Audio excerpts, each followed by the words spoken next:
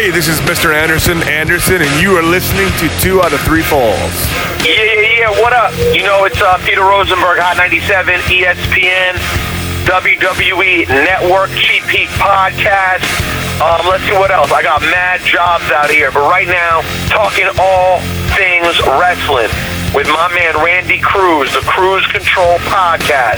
Sit back and stay mage. You're listening to Cruise Control with Randy Cruz. This is the voice of the New World Order, NWO, and Neo-Perfect Secrets of WCW Nitro. Graham Matthews, Bleacher Report. My man, how you doing? Doing great, Randy. Happy to be back here on the show after a long absence. How you doing, my friend? I'm doing good, man. I know we took a little hiatus. You know, you've been busy. I've been busy. Mark has been, I guess, more busier than the both of us combined, so he's not with us today. He's doing some stuff with the UFC. He's a little backed up with watching WWE lately, so I'm not sure if he knows what's been going on, but like old days, just me and you, man.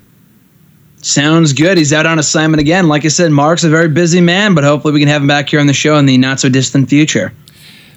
So, yeah, man, Extreme Rules happened this past Sunday. Of course, we had Raw and SmackDown, other stuff outside the ring, you know, Hulk Hogan being back, I guess, in some capacity in the Hall of Fame. They're doing a 24 video thing on him. And some other stuff we'll get into, but first, Extreme Rules happened again last Sunday. I thought it was okay. Not the greatest pay-per-view. Before we got on the air, you said you wasn't a fan of it, but let's go right through it real quick. We have new tag team champions on the Raw side. The B team defeated Matt Hardy and Bray Wyatt. Were you surprised? I know you did not do the predictions, so we're kind of going off the rip right now. But did you expect the B team to be victorious and win the tag belts on Sunday? I honestly didn't. I can't say many people were expecting the B team to go over. I mean, booking a one-on-one, the challengers win every match going into the pay-per-view, and then the champions ultimately retain. The B team had won every single match against Matt Hardy and their respective tag team matches leading up to Extreme Rules. So the fact they actually won the pay-per-view shocked me. I mean, I'm not a big fan of the title change. I thought Hardy and Wyatt were better fits for the belts, but really, what have they done with the championship since winning them back in April? So is it really that big of a difference? Is it really going to make the Raw tag team division mean any less than it currently does? We'll see where it goes. I'm not a big B team fan. I find them to be entertaining, but only to a certain extent. They're glorified jobbers at this point. They basically have their belts on jobbers. That's what it is. They could very well lose the belts right back to Hardy and Wyatt on next week's Raw when they invoke their rematch clause for the championship. We'll see. The title change did surprise me, though. It kicked off the night on a weird note because, I mean, it was an all-right match. The title change took me by surprise, but it did not make me all too optimistic about the future of Raw's tag team division, to say the least. I think if we had done the review show, I would have picked the B team. As you mentioned, Matt Hardy and Bray Wyatt haven't done much with the tag belts. And then again, just seeing a new tag team, you know, up and coming, if you want to call it that, just having new tag team champions. With Bo Dallas and Curtis Axel, you know, let's see what they can do. You know, they've been riding the, you know, I want to say ride the coattails, but they were behind the Miz this whole time, and now they kind of got a fresh start to see what they can do on their own. New characters, they're more funny, more you know, entertaining. So we'll see how that goes. But I think if we did the preview show, I would have picked the B team. Finn Balor defeated Baron Corbin. Not much really to go off here. I think we both would have picked Finn Balor, right? Yeah. You know what? Actually, I would have picked Baron Corbin just because. Really? For some reason, they have a hard-on for Baron Corbin right now. I mean, I like Baron Corbin. The guy is all right, but the whole Constable Corbin shit does nothing for me. They have to build up heels, so I thought, you know, Corbin might win. But really, Balor, Corbin, the real loser here was the fucking fans. The match did nothing for me. It belonged on Raw. It wasn't a bad match, but with nothing at stake, there was absolutely zero reason to care. And I mean, there doesn't have to be a number one contenders match or a championship match every single time, or a stipulation match even though it should be on Extreme Rules, but whatever. The feud just wasn't interesting. They've just been trading wins back and forth for weeks. Right. Why should I give a shit? So I expected Corbin to win, Balor winning by A roll-up was like, oh, okay, cool. I mean, I'd rather have Balor win. The guy deserves a lot better than this lifeless program. But unfortunately, it looks like based off the finish, the feud is not yet over. So expect more Balor and Corbin matches in the coming weeks. Carmella defeated Asuka to retain her SmackDown Women's title. They had Ellsworth in the cage, and we all know how that shit went down. But Carmella defeated Asuka. I guess you want to call it clean in the ring. One, did you expect Carmella to win the match at all? And two, what did you make? Again, a lot of fans are on Twitter and, oh my God, they're treating Asuka like she's this and they're booking her terrible and blah blah blah.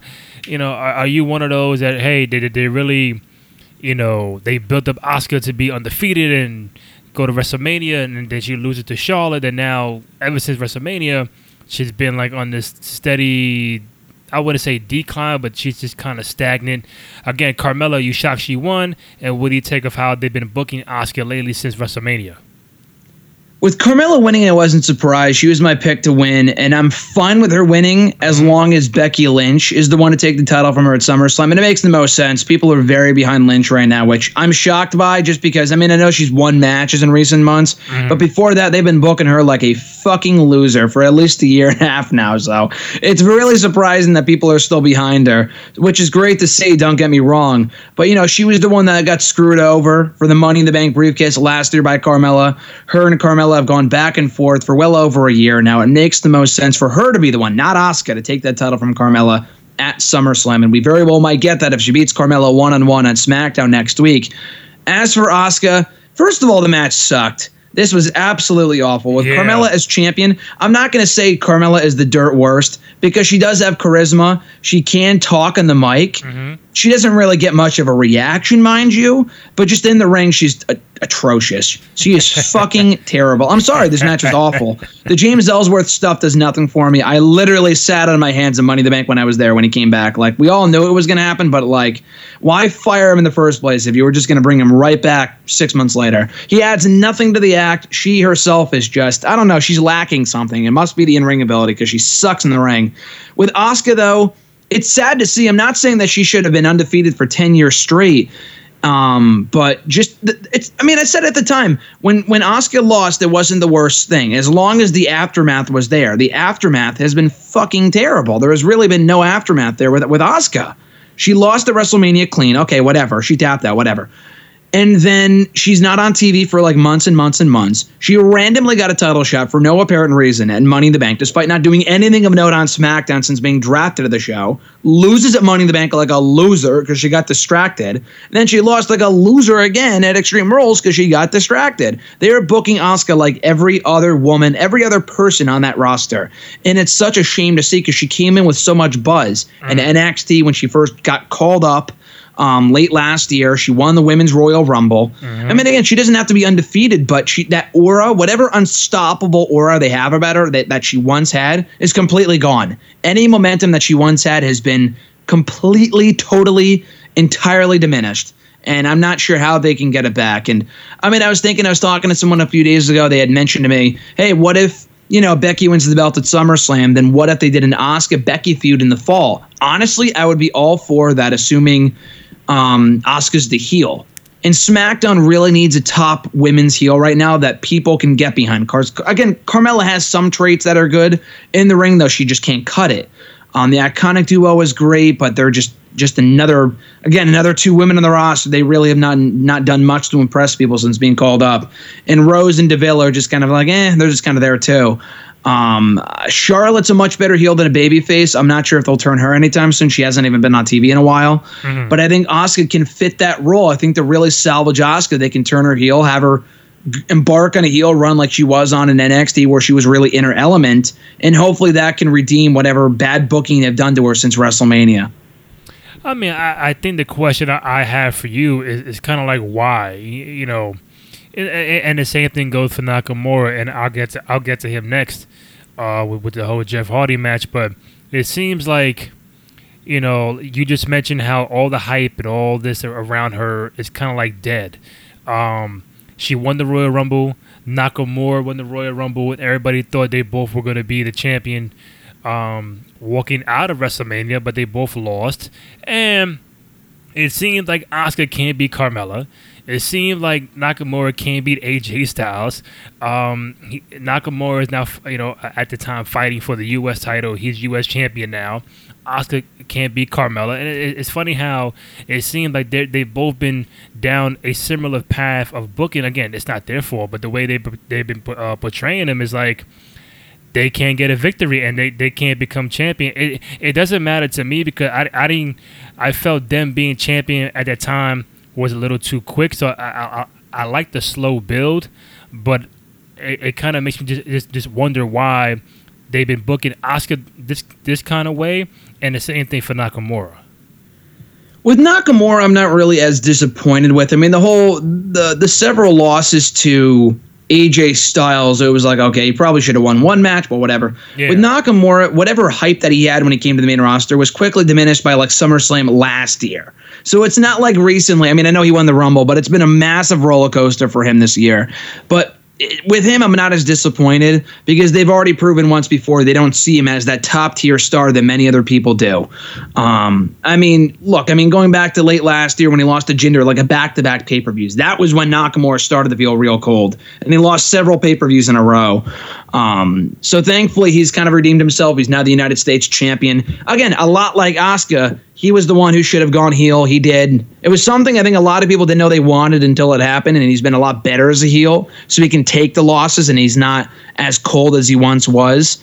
So I'm happy about that. Asuka is just a different story because they had built up something real special in the streak. They ended it the way they did, which, again, is fine. It's not like she lost on Raw to Dana Brooke or something.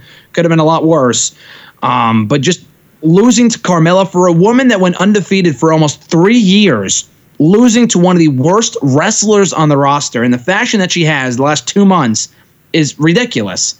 So again, the issue with this company, I think above all else, is that everyone argues they don't have stars. They don't have the next Rock. They don't have the next Stone Cold Steve Austin. But every time they do, they have someone that has a lot of popularity and a lot of buzz, they make them feel like every other person on the roster. And they did that with Asuka, and they've done that so far. I mean, again, it could be worse. She could not be on the show at all. She could be losing to Mandy Rose in 5 minutes on SmackDown. But again, just based off where she was even a year ago, even let alone 6 months ago, it's real disappointing to see how they've been booking Asuka. But again, she's not damaged goods. She can be saved with a turn or two in the coming future. So we get to Nakamura, Jeff Hardy in a classic 5-second match. Again, I would have picked Nakamura going into the match, but I guess none of us saw this match go in 5 seconds. Listen, any reason why you think this match went so short? I mean, it's no secret that Hardy is banged up right now. He's got several injuries that he's recovering from. They did have a longer length, like a full length match on SmackDown, which surprised me. I figured, okay, Hardy's going to lose at the pay-per-view. He lost very quickly. I thought they did that because Hardy was leaving as soon as Sunday night. But no, he had the rematch on Tuesday, probably just to get out of the way. I guess they could do the 3-way at SummerSlam with Orton, Hardy, and Nakamura, but the guy needs to take time off. I guess he could do it after SummerSlam, and he wouldn't have to do as much in a 3-way. But it's very apparent that he's beat up right now. He's got to take time off. I was fine with the way they did it just because it made Nakamura look really, really smart, which is good. They don't have many heels like that on the roster right now, so I like that they did that. And it got the championship on Nakamura, which was the end game anyway, because the guy needed something after all those losses to AJ Styles to bounce back from or bounce back with. And the championship was the answer to that. So I like this a lot. I thought the way they played it out was great. The Orton stuff was the cherry on top. I have not been interested, along with many other people, in the Randy Orton character for a long-ass time now. But not just the fact that he's heel. He's a much better heel, but he could also be a boring heel. It's not the fact that he's a heel. It's the fact of how he turned heel and who he turned heel on, and just the endless possibilities of him as a heel on SmackDown. So I like it. Just the stuff on SmackDown got people talking, the ear thing, and it was so cringeworthy, but not a cringeworthy Carmella match, but cringeworthy as in oh God, why did I just watch that? Not in a raw way, but in a, oh, wow, that was crazy way. And it got people talking on Twitter on Tuesday, which is great. So I'm looking forward to seeing where that goes. If Hardy's going to stick around until SummerSlam or take time off as soon as this week, I'm not sure. But I wasn't against the way they took the title off him on Sunday. I thought it protected him, if only just because he lost with one move, but just because he got low blowed beforehand. So he was by no means buried at Extreme Rules. I think Randy Orton is like right behind the Big Show for heel turns. He's got to be. I mean, the guy's turned face and heel so many times I lost track 3 years ago. But it's funny because I guess most fans wouldn't mind that. They would prefer a heel turn from Randy Orton than the Big Show. But I like Orton coming out there doing the heel turn against Jeff Hardy on Sunday and Tuesday. Interesting to see where that goes. If Jeff Hardy is banged up, then that'll probably be a way to write him off TV for a couple of weeks or a month, whatever the case may be. But then, like, it seemed like he was helping Nakamura. Then, like, on Tuesday, he did say, "Where's Shinsuke?" So apparently he's looking for Nakamura as well. But so do you think it's a full-blown heel turn, or do you think that they'll shift the focus to Randy Orton trying to regain his U.S. title back from Nakamura? I mean, it could be a tweener turn. He's by no means a full-fledged babyface. He absolutely cannot be after that angle they pulled on Tuesday night. It got so much heat. There is no way that is a babyface Randy Orton. I mean, if they wanted to do a tweener thing with Nakamura as the heel, Hardy as the face, Orton as the tweener, I guess. Because, I mean, again, let's assume Hardy's out of the picture. Are you going to do a heel Orton versus heel Nakamura at SummerSlam? It just seems weird unless you throw someone else in there like... what other baby faces do they have? I'm not even sure really who else they could throw in there in the mid card at the moment because everyone else is a heel at the moment. I don't know. But yeah, with Orton, he's got to be a heel. I would much prefer that. I mean, after Sunday, I was thinking, okay, he's more of like a badass baby face. But then after Tuesday, I'm like, okay, he's definitely a heel. I mean, again, it's not just what he did, but also who he did it on. Jeff Hardy is one of the most beloved baby faces in the entire company. They would not go to great lengths to have him just physically abuse Jeff Hardy to the point that they did if he wasn't going to be turning heel. Like, so I'm pretty sure it's going to be a full-fledged heel turn from Randy Orton. So you weren't a fan of hoodie vest Randy Orton, huh? Nah, not really. I mean, at least not in 2018. I think the last time I was truly invested in Randy Orton was when he was doing the Wyatt family stuff. When he was a part of the Wyatt family. After that, it was all downhill. The whole hoodie, like, it's like, what was it even doing? Like, what was even the character? Not even that he has to have a character because he's Randy friggin' Orton, but it's like the guy was stale as month-old bread at that point. Like, they needed to do something with him, give him something to sink his teeth into because even he seemed bored, and it seems like this was the ticket. So I'm looking forward to seeing where it goes. Okay, so I'm trying to think of all the heel turns of Randy Orton in the last 5-10 years. He had the Authority heel turn stuff. We had him with Legacy with Cody Rhodes and DiBiase. We had, the stuff with the Wyatt family. I think out of all of those, I think his best heel run from those three, aside from Evolution, would have been the Legacy stuff. And if I had to rank them, Legacy, Authority, Wyatt, I think because the Legacy and the Authority went a lot longer than the whole Wyatt angle, and you just couldn't tell whether Randy was fully heel or just kind of fucking with Bray Wyatt. But his time with Legacy is classic, and I think his time with the Authority is classic too. Yeah, the Authority stuff didn't do much for me just because he felt like a loser at that point, just in my opinion. I mean, the heel turn was great. It's almost been 5 years since he went heel on Daniel Bryan, aligned with Triple H. It was a great angle. The Authority itself was shit. But if I had to say Orton's best heel run, I mean, the guy was on fire. You can't forget during Evolution, like you said, his run as Intercontinental Champion as the Legend Killer. The Legend Killer stuff was classic. Mm-hmm. That was what really got him over, let's be honest. That's what got him beloved and turned into a babyface for a short time in late 04, early 05. But yeah, his best heel run has got to be the 09 run when he was part of the Legacy, like you said, and feuding with the McMahons, punting people, making out with Stephanie in the middle of the ring after she was knocked out. Like, that was some pretty heavy stuff. And he was so good as a heel that people could not help but start cheering him by the end of 2009. That's why he became a babyface. And he was also a great face. He's not always been a bad babyface. He was a great face when he initially turned in like 2010. The reactions that he was getting that summer were unreal. You go back to Night of Champions 2010 when he won the WWE title and six-pack challenge from Sheamus. The reaction he got from the Chicago crowd, who notoriously has pooped all over Randy Orton, they loved him that night. It was great. But the heel stuff in the Wyatt family I thought was good too. But yeah, I would say his best run period was definitely Legacy in 2009. I thought that was when Orton really peaked as a character. The Apex Predator stuff I thought was great.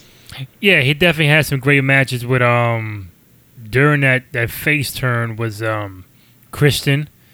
And then definitely the Christian matches. Mark Henry he put over in a big way. Wade Barrett he helped put over at one point. Even during, and throughout 2010, he had some good matches with Sheamus and a few other people over the course of that year as well. Edge, The Miz, he helped put over in a big way. Orton, has put over a lot more people than I think people realize, so he deserves credit for that. Yeah, and even a very underrated match at WrestleMania 27 was him and CM Punk. I completely forgot about that, but you were absolutely right. That feud was good, and the match was great. I would call that one of the biggest underrated gems in recent WrestleMania history, if only because people hate that show, and rightfully so because it sucked. But, that match was great, though. I agree. So for those of you who haven't seen Orton CM Punk WrestleMania 27, I'm not a fan of the entire show, but if there is a match to see, aside from Triple H and Taker, go ahead and check out CM Punk, Randy Orton. Up next, we had Kevin Owens, Braun Strowman, KO defeated, if you want to call it that. Defeated Braun Strowman in a steel cage match. About 9 minutes, KO got thrown off the top of the cage by Braun Strowman. I read somewhere on Twitter that the event was in Pittsburgh, and then it was 20 years after. 20 years later that they had the King of the Ring 98 in Pittsburgh with Taker and Mankind stuff, and now Kevin Owens gets thrown off the top of the cage. It is what it is, and I thought it was a decent match, good bump. And then KO beat him because he left the cage before Braun. Did you expect KO to quote-unquote win this match? I don't think it hurts Braun Strowman going forward. He still has the briefcase. And does it do anything for Kevin Owens getting thrown off the top of the fucking cage? I thought it was a great visual. The match itself I thought was entertaining, not as like a match, but Owens selling for Strowman was great. This feud's been up and down. It really has not done anything for either guy. It makes Strowman more over than anything look like a complete bully, because Owens never at any point has done anything to justify Strowman making his life a living hell, including this bump here. He looked like a total asshole for just throwing the match away and just inflicting punishment on Owens for more than he needed to, more than he had to. So I thought that was weird. It was a great spot, though. Like you said, I don't know if it was intentional that they did it in the same city 20 years removed from the King of the Ring spot. They made no mention of that on commentary, either on Sunday or on Monday's Raw. So I'm not sure. But I did think it was a cool spot. I'm shocked they would even do that in 2018, to be honest with you. WWE is so safe nowadays with stuff when it comes to spots and whatever that I did not think they would even attempt that, but they did. Now, I know Shane McMahon has done it like 3 times in the last couple of years, but it's the boss's son. He can get away with it. But they trusted Owens enough to take a crazy-ass spot like that, which is insane. That guy is the real MVP. But I was fine with the way that it played out. I don't know how it's going to – I assume the feud's not over. Hopefully Owens is back at some point a little later on. They don't bring him back so quickly just because he should sell the injuries, whatever. But, it was definitely a memorable moment, to say the least, on a pay-per-view that really needed it. Well, I assume they had to do something crazy because this pay-per-view was called Extreme Rules, and nothing else prior to that was extreme-ish or anything like that. We have basic singles matches, a tag team match, somebody in a fucking shark cage. So nothing else great happened like that as far as Extreme Rules. So I guess at that time they felt like, hey, let's do something crazy, and that's what it was. Yeah, pretty much. That was easily the most extreme thing about this pay-per-view. Otherwise, this was standard rules 2018, whatever. This was not a good show. A lot of pretty standard rules matches, but for what it was. But yeah, no, I thought it was a great spot. They needed it because this pay-per-view otherwise was not extreme in the slightest. Speaking about not extreme, the Bludgeon Brothers defeated Team Hell No. I was skipping through this match. I skipped through earlier, and I was watching it, and it dawned on me, like, why is Daniel Bryan by himself? And then Kane came out with a fucking boot, this is medical boot. I'm like, what's going on here? The Bludgeon Brothers won the match. I didn't really pay that much attention to it. It went about 8 minutes. I would have picked Bludgeon Brothers to beat Hell No anyway. So I guess that's it for Team Hell No, right? I mean, I don't know what they do going forward with this. I was fine with the fact they lost. I was going to pick them to lose anyway, like you said. I've said this a million times over the last month, but there was really no reason for this to go any longer the past Extreme Rules, the whole Team Hell No reunion thing. It was fun while it lasted. It was great for a night, the whole hug, the great pop. Daniel Bryan is so over, they are wasting him in the tag team division. So it should have happened in the first place. Joe wasn't even on the show. Samoa Joe was not even on this pay-per-view. They could have utilized this spot for Samoa Joe, but fuck it, whatever. They wanted to do their reunion, whatever. Kane has other things to do with the mayor shit in Knoxville County, Tennessee. So I assume he's got that going on now that he's off TV. I think he is legit hurt. That might have been an actual injury that he had in this match that he was suffering from. But so people got the whole Team Hell No thing out of their systems. We can finally move forward into Miz and Bryan going into SummerSlam, which I'm super excited by. But yeah, no, it was fun. I'm happy with the result. Bryan can finally move on. SmackDown needs some good top faces at the top of the card right now, and Bryan fits that bill. So at least they did not, extend it past the pay-per-view as I feared that they might. Well, Graham, I know you were extremely happy, no pun intended, extremely happy watching Extreme Rules when you saw Roman Reigns lose clean in the ring. Would you have picked Bobby Lashley to win this match before the pay-per-view, and were you surprised that Reigns lost clean 1, 2, 3 in the middle of the ring? Yeah, I was surprised. I was going to pick Roman to win, but I mean, it does make sense just because this was not a number one contenders match. We are getting that next week on Raw, and the exact same match between Bobby and Roman. So obviously Roman's winning there. They just wanted to give Bobby a win just to give him something, and he needed this win a lot more than Roman. Roman has already beaten Samoa Joe in recent months. He beat Jinder last month. Bobby beat Sammy at Money in the Bank too, but the guy has been ice cold since coming back to the company. He needed the big win and prove that he can still go in the ring to an extent. I mean, like, he never really could go in the ring, but he needed a good match here. And he did. I thought it was an entertaining match, a lot better than I thought it would be. The crowd didn't shit all over it that I thought, that as I feared that they might. And Bobby got the clean win. No bullshit, no, foot on the rope or no interference, whatever. I thought that was a pleasant surprise, the right over. But again, don't let this distract you from what's about to happen next week. Bobby is losing to Roman Reigns, and Roman Reigns is going to beat Brock for that belt at SummerSlam, regardless of whether Braun cashes in or not.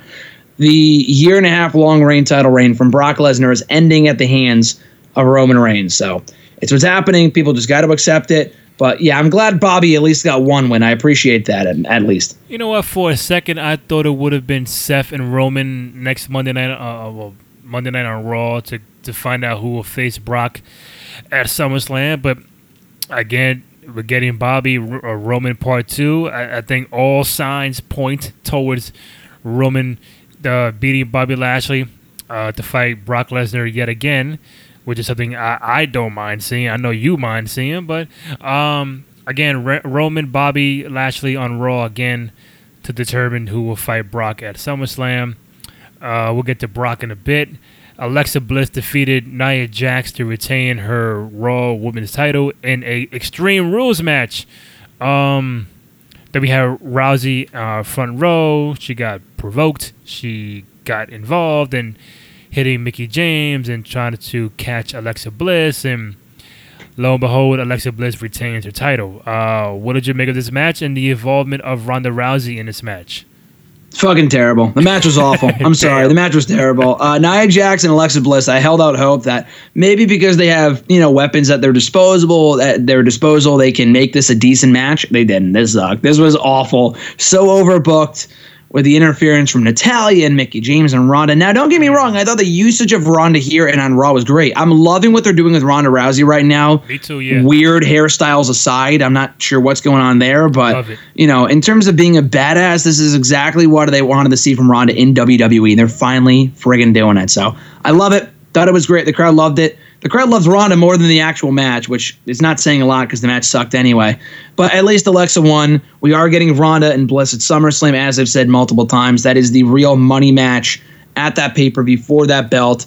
So I'm looking forward to it. They work well together with a whole, like, oh, I'm going to run away because I'm scared type thing. And then Ronda can't really, like, she has yet to break the arm of Mickie James or Alexa Bliss. So she'll get that at SummerSlam, which is cool. But again, I thought the match itself was awful, but at least it was filler to kind of bridge the gap between this pay-per-view and SummerSlam when we ultimately get Ronda and Alexa Bliss one-on-one. Yeah, man, I've been loving how they've been using Ronda the last couple of days.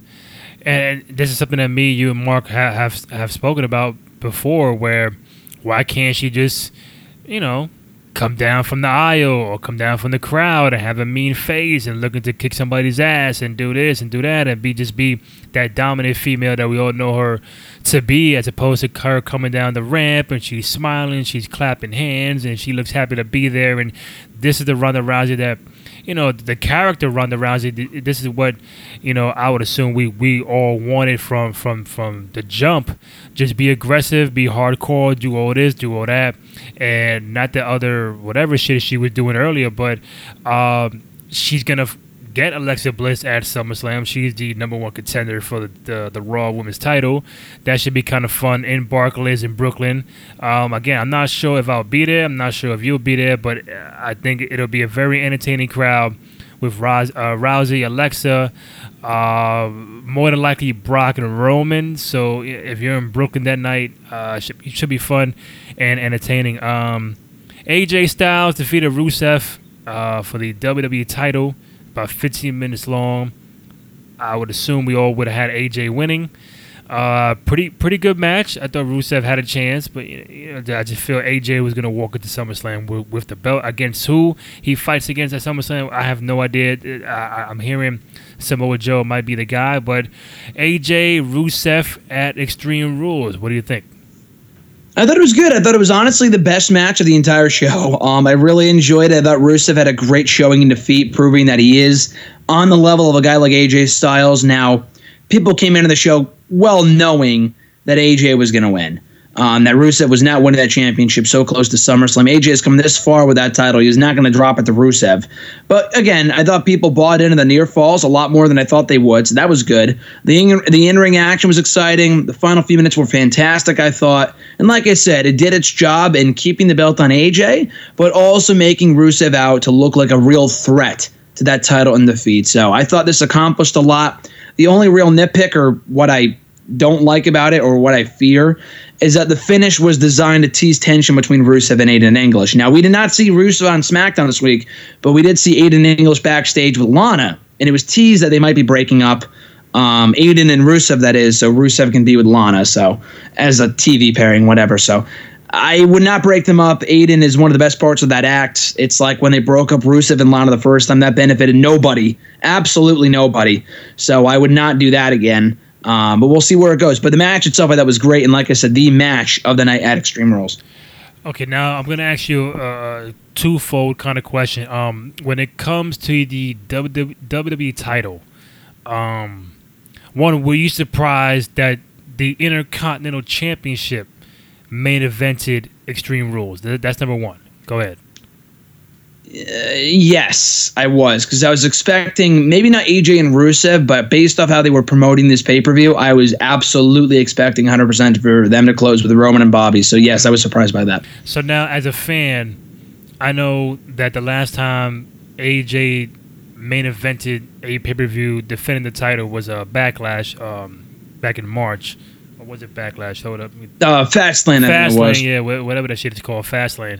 But as a fan, do you pay attention, or does it bother you that it is the main title? It is the main title above, the IC belt and Universal, but it seems like it doesn't get the main event spot nowadays as it should, and it's no knock on AJ Styles. I think he should be main eventing these pay-per-views. Although I am happy that the Intercontinental title match went on last. I think that is something different, something that you don't normally see all the time. But you as a fan, does it kind of make you question why doesn't the WWE title main event pay-per-views as it should or as it was back in the day? No, yeah, it does bother me. I think the mid-card belts feel more important right now than the friggin' world titles, which is a big issue. Now, AJ's been doing a great job as champion, obviously, with all of his matches and work on the mic and whatever. But the way they positioned him feels like he's a second-rate star to the IC championship. I mean, he has not headlined a pay-per-view in months. He comes across like a star on SmackDown, but has he closed an episode of SmackDown in a while? Like, I don't think so. They've really had the focus on everyone else but those guys. They've had the focus on Nakamura. They've had the focus on Jeff Hardy. They've had the focus on Team Hell No, on the women. Anyone really but AJ Styles, which is concerning. And you would think that now would be as good of a time as any to have that match, to have that championship close the pay-per-views, but it's not. And you would think it'd be closing the pay-per-views because the Universal Champion has not been around in many months. Well over a year overall, but it's like, the WWE, of Brock Lesnar not being around. And now that he is here, or now that AJ is around, they're not having him close the pay-per-view. So to me, that makes absolutely no sense. Yeah, I'm looking back. I was gonna say the last time while AJ was a champion, the last time he main evented a pay-per-view, although it was a SmackDown pay-per-view, but it was Clash of Champions back in December. Then you get Fastlane in March, so you get a sprinkle of Roman Reigns, Samoa Joe, you get Royal Rumbles, you get six-pack challenge for number one contendership. So AJ, with him getting the belt from Jinder all those months ago, he does the main event all the time, and you would have thought he fought Nakamura 4 times. You would think that at least one time he would main event a pay-per-view, but it just doesn't. And I think once the Universal title came into play, it's been all about Brock, all about the Universal title. Even when Goldberg had it or Kevin Owens had it, it kind of has taken a higher spot more than the main title. And hopefully with these co-branded pay-per-views, like even for SummerSlam, Graham, he's not main eventing SummerSlam. It's going to be Brock and whoever it is, likely Roman Reigns. So again, that's another show that the WWE title does not take, precedent to being the main event. And I just wanted to ask you if it bothers you, or do you think now it's mainly mid-card stuff? Mainly it's about the Universal title. Let's look at it this way, too. It's not even just a recent thing. I'm glad the IC title and the US title feel more important because that was long overdue. I'm not denying that for a second, but right. The WWE title, the Universal title means nothing. It really hasn't. Finn Balor lost it in a day. Kevin Owens was booked like shit during his title reign. Goldberg held it for a month, and Brock has barely been around since he won it and has benefited nobody. So that being said, the WWE title, not even recently, but dating back to the brand split, has felt like an afterthought. Ever since the brand split started, the WWE title has been second rate to that Universal Championship. And the Universal title has not been booked all that well anyway. Right. But I don't think we've ever had a joint pay-per-view where the WWE title went on last. I honestly cannot think of a single show where we had Raw and SmackDown stars on it that was not brand exclusive, where the WWE Championship match went on last. It might be the best match of the night, but it never goes on last because Raw's their A show, so Raw's got to go on last and whatever the fuck else. So I know I heard rumors of SmackDown being taken seriously, and there's going to be a push for SmackDown to be the A show starting when they move to Fox. It's like, we've heard this shit over 1 million times over the last 10 years. SmackDown may be a better show. It will never be the A show. Until they start proving that by having SmackDown take precedence over Raw in situations like this, I will never believe that. So it does bother me. It won't surprise me when Brock main events SummerSlam. But even when the Universal Championship is around and it's around the waist of Braun or Roman or whoever, the WWE title will still take a backseat because it's a SmackDown Championship, and that's just the way that it goes. Now the main event, we have a 30-minute Iron Man match for the Intercontinental Championship. I was surprised that this was the main event. I was cool with it. Dolph Ziggler, Seth Rollins, Iron Man match. The first time, make sure I get this right, the first time a one-on-one Intercontinental Championship match has main evented a pay-per-view since SummerSlam 1992 with Bret Hart and the British Bulldog. And the first time a Intercontinental Championship match has been the main event of a pay-per-view, but not a one-on-one match, just in general, was Backlash 2001. I forgot who was in it. Probably a multi-man match, but a one-on-one singles match. First time since Bret and the Bulldog SummerSlam 92 in Wembley. That is a fucking long time ago. You would think at least one other time IC title main evented one-on-one on a pay-per-view show, but no. I thought it was a good match. Dolph and Seth Rollins. Dolph victorious. It went into overtime. 5-4. Dolph wins. I know you're not much of a fan of Dolph Ziggler, but they just kind of paved the way where we can kind of send Seth Rollins off into the main title picture and kind of get somebody new for Dolph Ziggler to defend the IC title belt against. I'm not so sure. I mean, they made it seem like Rollins still had unfinished business with Ziggler. I know he was in the three-way on Monday, which is why they did not interact on Raw, but it made it seem like that they might have another match at SummerSlam. And I'm not even really sure why. Rollins has now failed to regain the belt twice. In the rematch he had on Raw a few weeks ago, and now this match. And he lost not decisively the first time, but he lost decisively in this match. I know McIntyre got involved, but he still got pinned clean 1, 2, 3. Yeah. So I don't know why you would do a rematch. They work very well together. Ziggler has been the best now than he has been in years. So I will give him that. I'm not a big Ziggler fan, but I will tell him that. I will say that he has been very good in this role as IC champion. I'm not sure where it goes from here. If he feuds with McIntyre coming out of SummerSlam, I'm not sure. But the reason I say that Rollins and Ziggler will continue is really, what else do you do with Rollins? There's really not much else you can do with Rollins. There's only one of two things that happens. One, he goes back for the IC championship at SummerSlam, and I don't know what else can top an Iron Man match, but because that's like the be-all, end-all, but they'll probably fucking do some other dumb shit. Or you put him in the Universal title picture, which isn't happening because he lost on Monday's Raw. So if he's not going for the Universal title, there's no other heels for him to fit. What is he going to have, a fucking match with Baron Corbin? Who cares? A match with Jinder Mahal? Who cares? Rollins is so over right now, that would be such a waste of Seth Rollins. So I do think he is getting that belt back. It's more a matter of when than if at this point. If he's not facing Brock, which he should have, but whatever. So yeah, I think he is facing Ziggler again at SummerSlam. The feud has to continue. I don't know if that's a good thing or a bad thing, but the matches have been good, so I can't complain. Again, I just hate the fact they're going to have to do another stipulation match after they just had an Iron Man match. Bret and Shawn did not have a match the very next month after their WrestleMania 12 main event. Like it doesn't work like that. Even John Cena and Randy Orton, after having a million matches for the WWE title in 2009, even they called it quits after their Iron Man match in 2009. Everyone ends their feuds in Iron Man matches for the most part. This is just stupid. But that's what I expect to happen come SummerSlam between Ziggler and Rollins.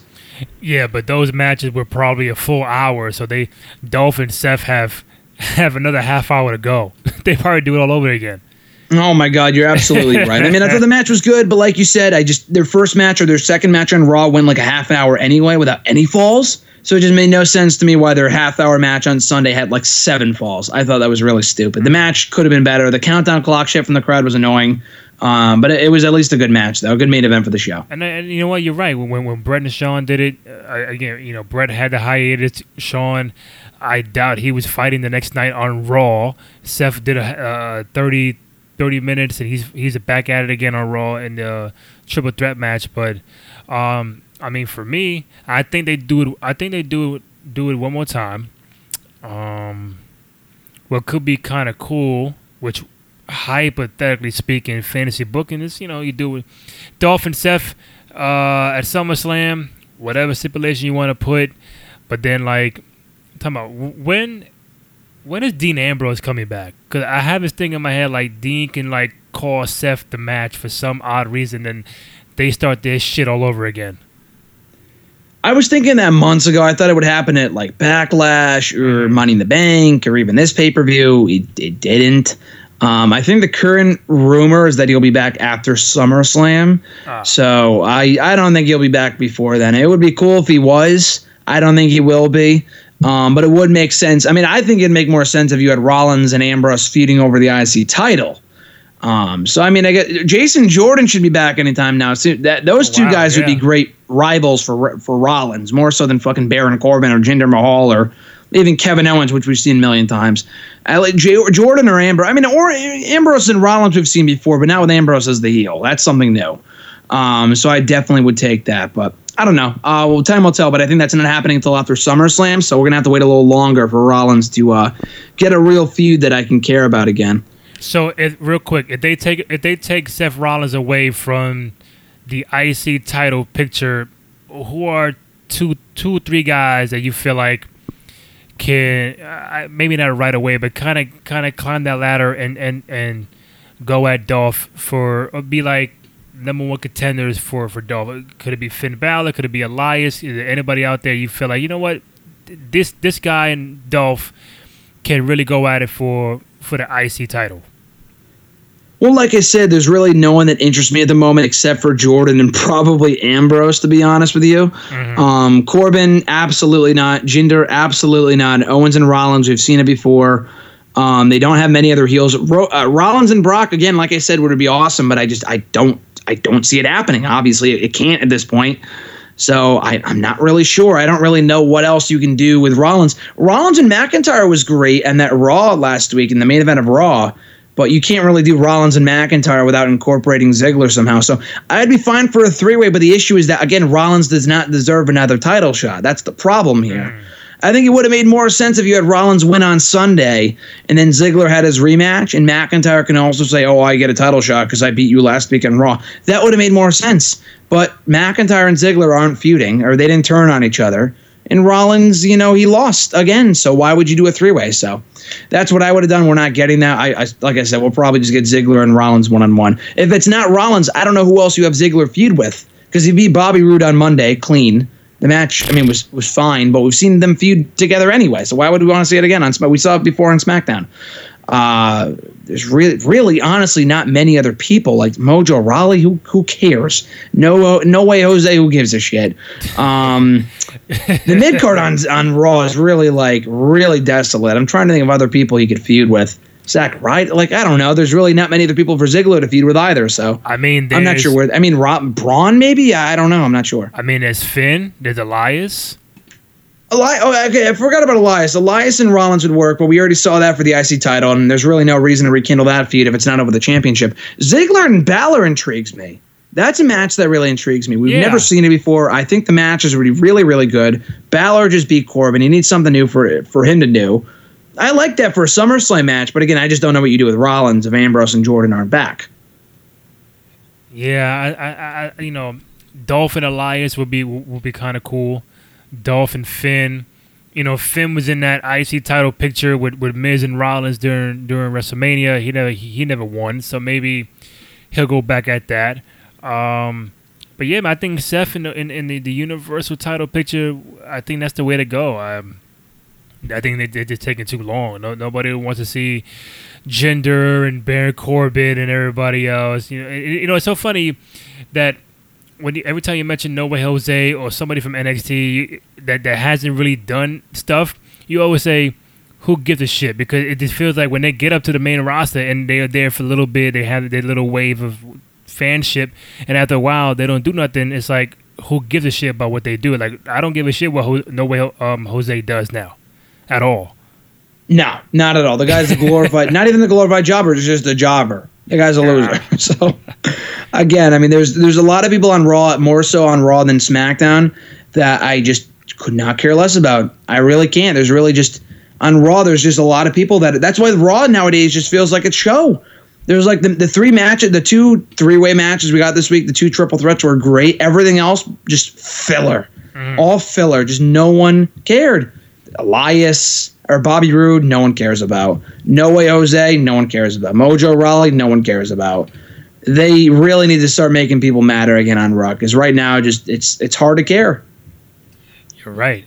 Even on Monday, I know we now know Bobby Lashley and Roman Reigns are going 1-on-1. But what did you make of how they're doing this whole Brock Lesnar thing with Kurt Angle, Paul Heyman? If he don't show up, I'm going to strip him, and then you kind of find out, all right, he will defend the title at SummerSlam. He had this whole thing with UFC a week and a half before that with Daniel Cormier, so he's back in the drug testing pool, I think, back in January. So he'll get a fight in the UFC sometime soon. But now, him at SummerSlam, we don't know who he'll wrestle. Does it kind of make you think? All right, the tenure of Brock Lesnar with the WWE is kind of like coming to a close. Yeah, at least for now. I think he could still be under contract and just not appear. I think the current plan might might be to have him lose at SummerSlam, drop the championship, which is long overdue, and then bring him back for WrestleMania season. I think they'll definitely make an attempt to have him back by that point, unless some other UFC fight comes up and he has to pull out. But there's really no reason for him to appear at any other point between now and WrestleMania. So I'd have him lose at SummerSlam, and then we won't see him again until WrestleMania because there's really not much else for him to do. So yeah, I do feel like his tenure in WWE, at least temporarily, is definitely coming to a close. Yeah. What do you think is the percentage that the next fight Brock has with UFC, he walks into that fight, still Universal Champion? What do you think? Very low or very high? I mean, if you asked me a year ago if he would still be champion right now, I would have said no chance in hell. So anything is possible, but very low. Very low. They're not having him beat Roman Reigns again. They won't. They won't. So he's not going to do that. I think it would be so funny if the whole reason he's been champion this long is because they wanted to have a possibility where he beats Cormier for the UFC title, and they have a simultaneous, dual champion thing with a first ever dual WWE UFC champion. And then he loses. That would be hilarious. Like, we have him as champion for so long, but then he loses to Cormier. But anyway, I don't think they'll go that far with it because they probably realize that won't happen anyway. So yeah, no, I think he's dropping the belt at SummerSlam for sure. Do you think they lost a big time opportunity to not have Brock Lesnar go into that UFC cage not carrying the Universal title? I don't know if it was their call or Brock's call. Lesnar doesn't care. I don't even know if they referred to him as a WWE superstar when he showed up. I mean, let's be honest here. It really doesn't make sense for him to bring that belt into the octagon because it's not real. You know what I mean? It's not a real sport. So it's not like he's jumping ship to another organization because it's not a real championship that he like legitimately won. Mm-hmm. So it's like, oh, here's my it's like, I don't know. It's like Iron Man, like it's Robert Downey Jr. showing up in someone's movie as Iron Man. It's like that. It's not real. So I don't know. It's kind of a hard comparison to make, but you know what I'm saying. So I was thinking about that. I'm like, oh, it would have been cool if he brought the belt, but it's like, why? Like, it's a prop. It's really all it is. He's not the actual champion of anything. So, and it's not like he gives a shit about it anyway. So I'm sure he didn't care. He got paid regardless.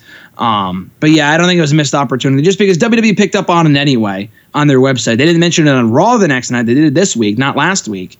But yeah, I wasn't surprised he didn't bring the belt with him. Two quick things before I wrap it up. More so outside the ring. We had an anniversary of CM Punk winning the title from John Cena at Money in the Bank. I think it was 2 days July ago. 17th, yeah, July 17th. 2011. So we're doing this on the 19th. So 2 days ago was the 7-year anniversary. Already 7 years. Fuck. CM Punk defeated John Cena at Money in the Bank. And I did not read it. I saw you tweet it out. But I saw the headline. You said that, Cena versus Punk is a reminder of a better WWE 7 years ago. So I want to know real quick, I did not read it, but what did you make that 7 years ago the company was in a better shape than it was now? The wrestling, the matches. Why do you say 7 years ago was better than where we at now? So what I basically said in the article was that the company overall was not as good as it is now. I mean, we have a better roster now. Mm-hmm. But what I basically emphasized in the article that the title didn't really reflect that, was that pay-per-view builds I thought were better back then than they are now. At least for some I mean, let's look at Money in the Bank 2011. The build to that show was so good. And then they followed up on it by having a great show. It's very rare nowadays that forget the fact that we have good or bad pay-per-views, because we'll have great pay-per-views. The build the pay-per-views now is so bad. Mm-hmm. It's so bad. It's basically non-existent. No one gives a shit about these shows. They're like, oh, there's a pay-per-view tonight. I totally forgot. Like, the pay-per-views might end up exceeding expectations, Like, I thought Money in the Bank was a pretty good show, but not because the build was through the roof. Most people didn't really care about the show going in because the build was so bad. Money in the Bank, I thought, especially with that top-tier match, they captured lightning in a bottle with that Punk and Cena main event. They figured out a way to build it by taking a simple story like, oh, I'll win the title and leave, and made it the most must-see thing in wrestling in years.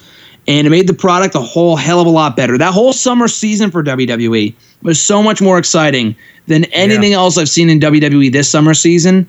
Bar none. So again, looking at the build to that pay-per-view, the execution of that pay-per-view, comparing that to Extreme Rules 2018 is night and day. Again, the product itself, if you watch Raws from that time period, they're not that much better, if better at all. Raws weren't 3 hours yet, which is a plus. But the wrestling is a lot better today. The roster's a lot better today. The brand split's a lot better today than it was back then, which was still technically in effect, but really on its way out. But just the pay-per-view builds themselves, they gave you a reason more often than not back in 2011/earlier to give a shit about those shows. They gave you a reason to invest and want to see what happens and make every Raw feel more must-see than the last.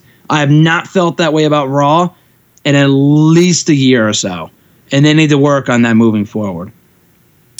You know, I agree, man. I know I haven't read it, but I will. But just kind of hearing what you've been saying, the builds, the rivalries, the storylines, the characters. 7 years ago, 2011, I'm not even looking online, you had CM Punk, John Cena, Randy Orton, Sheamus, Christian, who was Wade Barrett, 2011. Who was I missing? That was big time back then.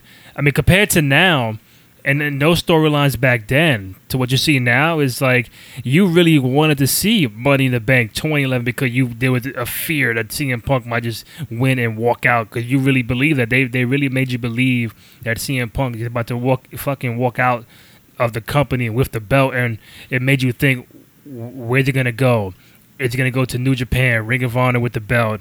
So just that little sense of disbelief that you got back in the day that you don't get now, I think that's a very big part missing in today's wrestling.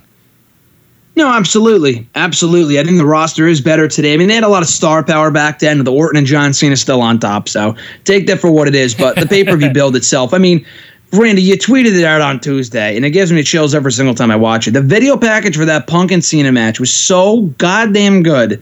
That alone got you excited for the pay-per-view, not even knowing what else was on the show.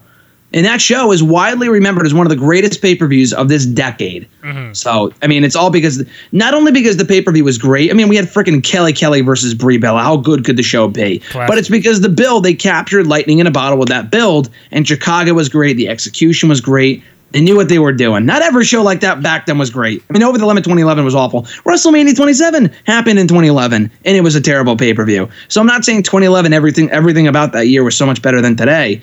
But like with these network specials, it's not even that they happen so often because we're not even getting 2 a month anymore. We're having one once a month, and they're 4 hours long, and it's not even the length. There's 4 or 5 hour New Japan shows that are better than this. So it's not even that. It's just because they can't book a compelling product. I mean, they can. They just don't want to. So that's the issue. And again, I think that's the real core of the problem with WWE nowadays. Yeah, I mean, come on, man. Extreme Rules, damn near 4 hours. The fuck is this, Royal Rumble? Come on, man. Really? Yeah. With what? I mean, come on. Do we need a 4 hour Carmella Asuka match? The answer is no. So, yeah, they really need to cut back on that shit. Come on, man. You can't give me a 4 hour Extreme Rules pay-per-view and have one Extreme Rules match. Yeah, no, exactly. If you're going to go all out and give us 4 hour pay-per-views, they better be damn good. And not giving me Finn Balor versus Baron Corbin. It's like, come on. Really? Like, just save it for the Raw shows. I would rather not see that. So right. I'd rather have a 4 hour King of the Ring or a 4 hour tournament than whatever we saw on Sunday.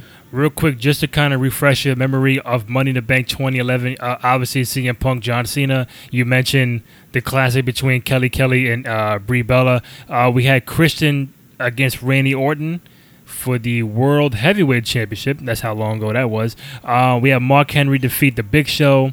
Where we at? We had Daniel Bryan defeat Cody Rhodes, Heath Slater, Justin Gabriel, Kane, Sin Cara, Sheamus, and Wade Barrett in a Money in the Bank ladder match. for a World Heavyweight Championship contract. And then we had Alberto Del Rio, defeat Alex Riley, holy shit, Evan Bourne, Jack Swagger, Kofi Kingston, The Miz, R-Truth, and Rey Mysterio in a Money in the Bank ladder match for WWE Championship contract. Wow, Money in the Bank. So, hey, that's what it was, huh? A lot has changed. I mean, again, I love that show. The crowd, on paper, it's not the most amazing show of all time, but it really is. If you watch the show, it really lived up to the magic, because not only was the main event epic, but Christian and Orton had another really, really good match. The two ladder matches were great, too. Big Show and Mark Henry even exceeded expectations. But again, it was all about the build, the crowd that night. We had never really seen anything like that. Back then, aside from ECW One Night Stand 06, how often was it that crowds really got involved in the shows? You didn't really see audiences get behind someone like CM Punk like they did before that, prior to that point. Nowadays, you see crowds trying to hijack the shows constantly. In Chicago, it made sense. Here at Extreme Rules with the crowd chanting for the freaking countdown clock, now that's just obnoxious. So, is it the product that's the problem or the fans? I'll be talking more about that in an upcoming Bleacher Report article. But a lot of things have changed between 2011 and 2018, to say the least. With Alex Riley, once you threw that name out there, that's a real blast from the past. I think the only critique I have of that build with Punk and Cena, you might agree, is when McMahon tells John Cena, if you lose, you'll be fired. And when that happens, the other guy wins. So when you got Punk saying, if I win, I'm going to take the belt and go to Ring of Honor and do this. I'm leaving with the world title. I'm not going to resign my contract. And you, a sense of disbelief, like, okay, all right, he might just walk out and leave. And then when McMahon says, all right, John Cena, you know what, listen, if you lose, you're fired. Then the fan at home said, all right, CM Punk's going to win. That's maybe I'm looking too much into it, but I think that's the only critique I would have. If McMahon would have never said that, you would have been watching that match like, okay, what will happen if CM Punk won and left? Yeah, no, that was definitely kind of dumb. I remember thinking in that time, let's go back a little bit here, lest we forget that it was only mere months before that John Cena was fired in storyline. And remember the main event of Survivor Series 2010? It was like Orton and Wade Barrett. Yeah. If Orton won, Cena was fired. So Orton wins. He got quote-unquote fired. He was gone for all of a month before he was reinstated. And even then, he was on TV anyway every single week interfering in matches. So it's like, did it even really matter? And they expect us to buy into the stipulation that Cena's actually getting fired. And he lost anyway, and he still wasn't fired. So again, I think that was a kind of a silly stipulation. The match already had enough buzz; they did not need that stipulation on top of it. But yeah, I agree. That was definitely dumb. You know what? You're right. Cena, one, did not get fired. Two, got a new belt from fucking Rey Mysterio. Exactly. I guess anytime you put, hey, if you lose, you're fired, you just automatically know, hey, the other person's gonna win. Real quick, Hulk Hogan is back.